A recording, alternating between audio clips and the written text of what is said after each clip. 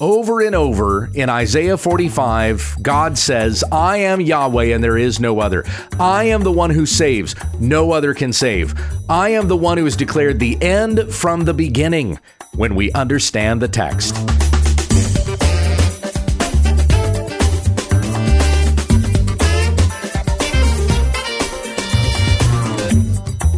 This is When We Understand the Text, a daily Bible study in the Word of Christ. For He is before all things, and in Him all things hold together. Tell your friends about our ministry at WWUTT.com. Hey, once again, it's Pastor Gabe. Thank you, Becky. In our study of the book of Isaiah, we've been in chapter 45. Last week just looked at verses 1 through 10. So today, picking up where we left off, I'm going to start reading in verse 11 and go through verse 17 out of the Legacy Standard Bible. Hear the word of the Lord. Thus says Yahweh, the Holy One of Israel, and his Maker. Ask me about the things that are to come concerning my sons, and you shall commit to me the work of my hands. It is I who made the earth and created man upon it. I stretched out the heavens with my hands, and I commanded all their host. I have awakened him in righteousness, and I will make all his ways smooth. He will build my city and will let my exiles go without any payment or reward, says Yahweh of hosts. Thus says Yahweh, the fruit of the labor of Egypt and the prophet of Ethiopia and the Sabaeans, men of stature, will come over to you and will be yours. They will walk behind you. They will come over in chains, and they will bow down to you. They will make supplication to you. Surely God is with you, and there is none else, no other God. Truly you are a God who hides himself, O God of Israel, Savior. They will be put to shame and even dishonored, all of them. The craftsmen of idols will go away together in dishonor. Israel has been saved by Yahweh with an everlasting salvation. You will not be put to shame or dishonored to all eternity. Now, this is the second part of this chapter. The third begins in verse 18 and goes to verse 25. But if you'll remember the way that we kind of broke this down last week, the first section is in verses 1 through 10, and that was the section that we looked at last week. God is saying through the prophet Isaiah that he has appointed a man, a king named Cyrus, who's not even been born yet, but God even gives his name. And he has already foreordained from before the foundation of the world that all of these events would transpire that would eventually lead to Israel being exiled out of their land into Babylonian captivity. And then the Babylonians are going to be overthrown by the Medes and the Persians. And it is going to be the Persian king Cyrus, whom God has appointed, would rise up and free the people of Israel out of their captivity back into their land and even supply for them everything that they will need to rebuild the temple and Jerusalem, its walls, and so forth. As said in this particular section that we read here, the second part, that Cyrus will even do this, though he has nothing to gain by it. And this will be done so that all will know that Yahweh is the one true God, and there is no other God but Yahweh. As we considered in verses 6 and 7 last week, that they may know from the rising to the setting of the sun that there is no one besides me. I am Yahweh, and there is no other, the one forming light and creating darkness, producing peace and creating calamity. I am Yahweh, who does all of this. Even the chaos that happens, that leads to the great deliverance, God is the one who has ordained all of this, so that you will know, as articulated in this second section, that God is Savior. He is the one who saves. There is no one else who saves but Yahweh. And then we go on in verses 18 to 19 to read, Thus says Yahweh who created the heavens. I am Yahweh, there is none else. I have not spoken in secret in some dark land. I did not say to the seed of Jacob, seek me in a formless place. I, Yahweh, speak righteousness, declaring things that are upright. And really those two verses there can go with the second section. So 11 to 19 is really part 2. is really part 2. So then, and then that last section, verses 20 to 25, which we'll get to today as well, this is God gathering his people and will send them to a place where they may exalt God and they will declare his praise, knowing that it is he who has done this from the beginning to the end. Only in Yahweh are righteousness and strength, and men will come to him, and all who were angry with him will be put to shame. So we come back to the start here of verse 11. Thus says Yahweh, the Holy One of Israel and his Maker, ask me about the things that are to come concerning my sons, and you shall commit to me the work of my hands. Now, it's said that he is the Holy One of Israel and his Maker. He is the one who makes Israel. So this reference to his sons, that would be the children of Israel. Ask me about the things that are to come concerning my sons. And you might put the emphasis on the me. Ask me about the things that are to come concerning my sons. Because you might remember going back to chapter 8 that God told Isaiah, don't call conspiracy all that this people calls conspiracy. Don't fear what they fear, nor be in dread. And God had also said that they should be running to the word and to the testimony, but instead they go to the soothsayers and the necromancers and the fortune tellers, trying to understand what it is that's going on. They don't come to Yahweh. They don't come before him humbly, certainly, to say, God, we've sinned against you. We've worshiped these false gods, which gets confronted in this chapter as well, here in chapter 45. Forgive us. Forgive us and restore us to this land. That was not the attitude of Israel at all. So instead of coming to God, they went to the spiritists. And so here in verse 11, back to chapter 45, verse 11, God says, ask me about the things that are to come. Why didn't you ask me what is transpiring? And I would have told you through a prophet. You shall commit to me the work of my hands, he says. Verse 12, it is I who made the earth and created man upon it. I stretched out the heavens with my hands, and I commanded all their host. By the way, in case you're unaware, I had just started this year an entire read through the Bible on the WWUTT YouTube channel. So if you go to youtube.com/WWUTT, I'm reading through the Bible there and including like 3 to 4 chapters a day, text and audio in these slides. It's got a scrolling text that goes up as I read chapter by chapter through scripture. Of course, by this point, I've only been through, Genesis 11 or 15 or something like that. I can't remember what reading I'm on at this point. But anyway, so we've just finished up the very beginning of Genesis. If you've done some sort of Bible reading plan and you began at the start of the Bible at the beginning of 2024, then you've been through the creation story. God is the one who has made heaven and created man upon it, stretched out the heavens with my hands, and I commanded all their host. Have you done that? Is there any other God that can claim to have done this? Verse 13, I have awakened him in righteousness, and I will make all his ways smooth. Talking about Cyrus once again. He will build my city and will let my exiles go without any payment or reward, says Yahweh of hosts. And that's certainly quite the contrast from Pharaoh, when the Israelites had been enslaved and were in Egyptian captivity.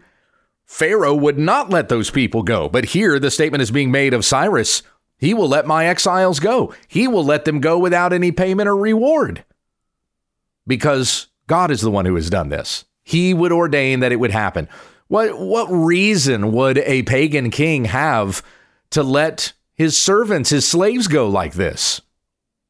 Because God had ordained it. God had turned his heart that he would do it. As said in Proverbs 21:1, the king's heart is a stream of water in the hand of Yahweh. He turns it wherever he will. And so we go on in verse 14, thus says Yahweh, the fruit of the labor of Egypt and the profit of Ethiopia, and the Sabaeans, men of stature, will come over to you, and they will be yours. They will walk behind you. They will come over in chains and will bow down to you.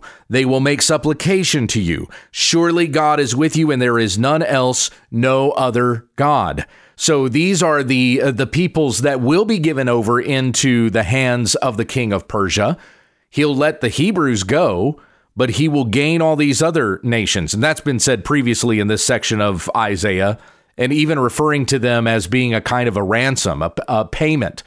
They would be given to Assyria in exchange for the Hebrews that would be set free. That wasn't a formal exchange that would happen. Not like, hey, I'll give you these people if you'll let the Hebrews go.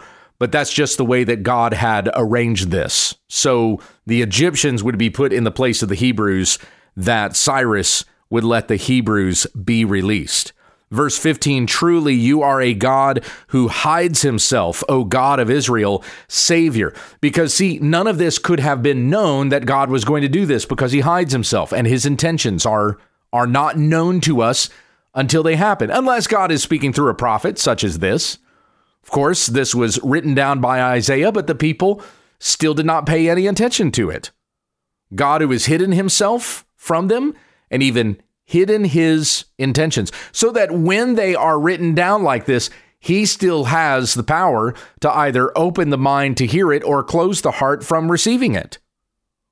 They will be put to shame and even dishonored, all of them. It says in verse 16, the craftsmen of idols will go away together in dishonor. Israel has been saved by Yahweh with an everlasting salvation. You will not be put to shame or dishonored to all eternity. So these false gods have been put to shame. Those who worship the false gods have been put to shame.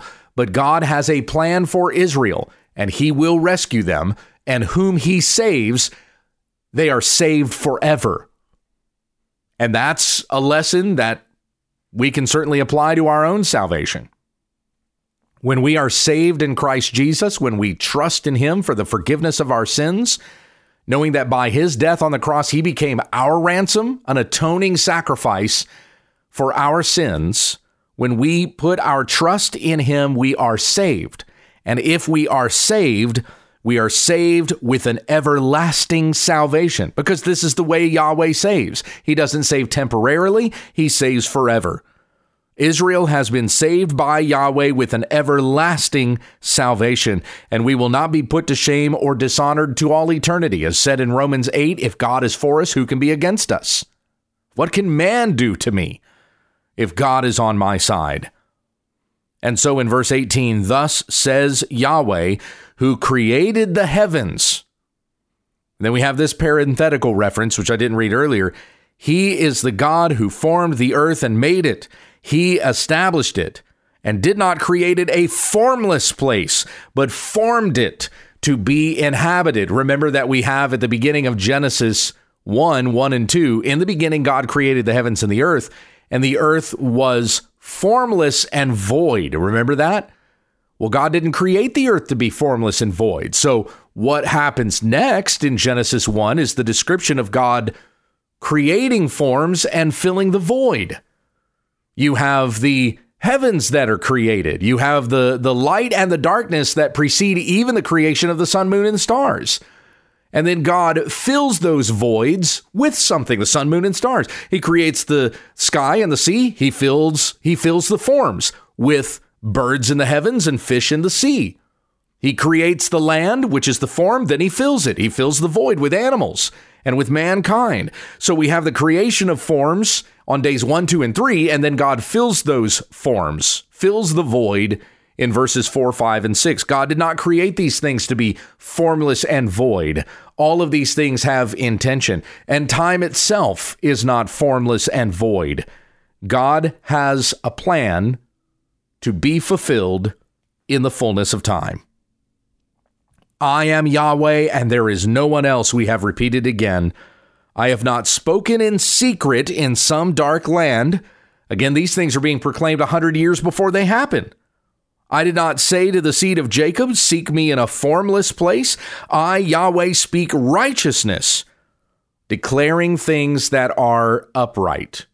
Now, a couple of ways that this applies. Number one is that everything that God does is good.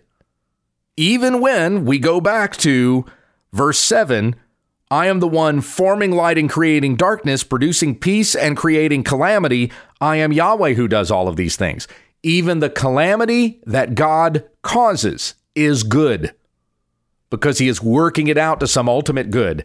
Think of Genesis 50:20, where Joseph said to his brothers, what you did to me, you intended evil against me, but God meant it for good, that many would be saved because of what had happened to Joseph. So the intention of the brothers' hearts were evil, but God, who had purposed that this was going to happen, intended it for good. Everything that he does, all the things that he has declared are upright. So that's the first application to that.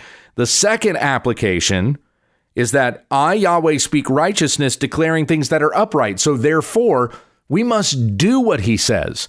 It's not just whatever Yahweh declares is good in its happening. It's also good in its application, that we would do what it is that God tells us to do. His ways are righteous, and if we walk in those ways, we walk upright. Verse 20, gather yourselves and come. Draw near together, you who have escaped from the nations. They do not know, who carry about their graven image of wood and pray to a God who cannot save. Again, this is going back to talking about those who had gone after the soothsayers and the spiritists rather than coming and seeking God, rather than running to the truth and to the testimony. They pray to a God who cannot save.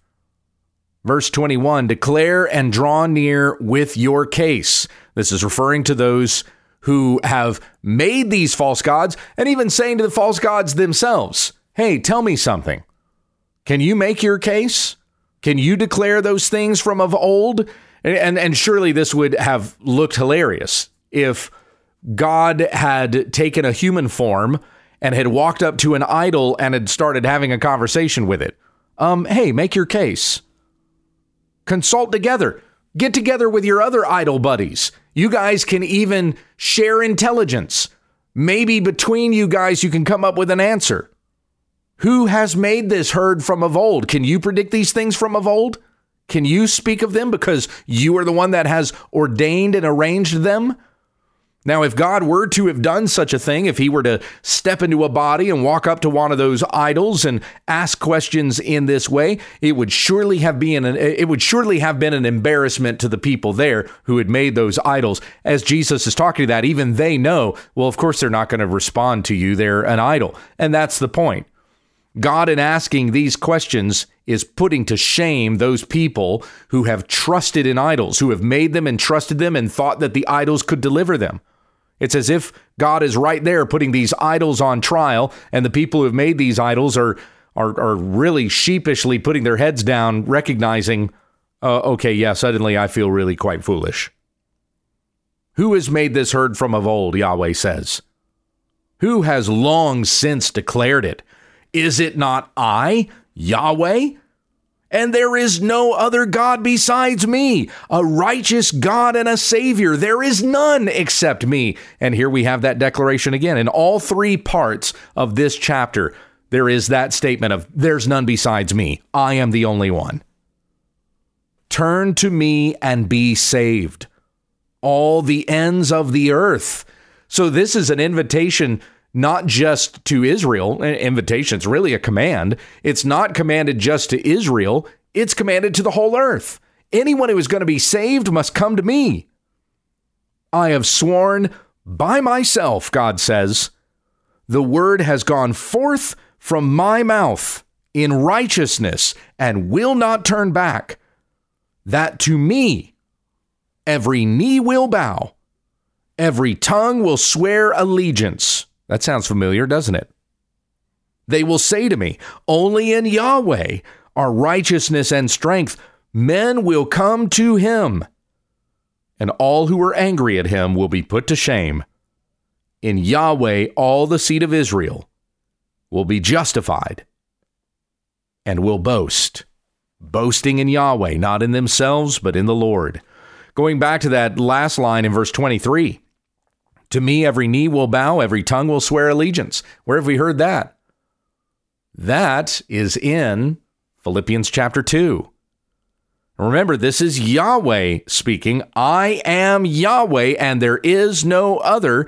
And then what's the statement there in Philippians 2, verses 5 through 11? To Jesus Christ, every knee will bow in heaven and on earth and under the earth, and every tongue will confess, will swear allegiance, that Jesus Christ is Lord to the glory of God the Father. By the way, that very statement right there in Philippians 2, 10, and 11 is to say that Jesus Christ is Yahweh. To me, every knee will bow and every tongue will swear allegiance. That Jesus Christ is Lord. Jesus Christ is Yahweh. And only in Yahweh, it goes on to say in verse 24, are righteousness and strength. Men will come to him, and all who were angry at him will be put to shame. So come to the Lord and be saved. Rejoice in him for the salvation that he has given to you in Jesus Christ. There is no other way, by no other name under heaven can we be saved, but through Jesus Christ, who is Yahweh. I am who I am. Heavenly Father, we thank you for what we've read here, and I pray that this really fills us with hope and comfort today. We know that God, who stretched out the heavens by his hands, who has declared the end from the beginning, who is in control of all, God is on our side through Jesus Christ, our Savior. And what a comfort and a good word that is. And may we continue in our steps today, pursuing righteousness and holiness in your name, because we know that you have given much to save us and given much, guaranteed much for us forever, for our eternity. Give us boldness to even share the good word of the gospel with somebody else so that they too, men from all over the earth, may come to the Lord God and be saved. It is in Jesus' name that we pray. Amen. This has been When We Understand the Text with Pastor Gabriel Hughes. For all of our podcasts, episodes, videos, books, and more, visit our website at WWUTT.com. If you'd like to submit a question to this broadcast, or just send us a comment, email whenweunderstandthetext@gmail.com. And let your friends know about our ministry. Join us again tomorrow as we grow together in the study of God's Word, when we understand the text.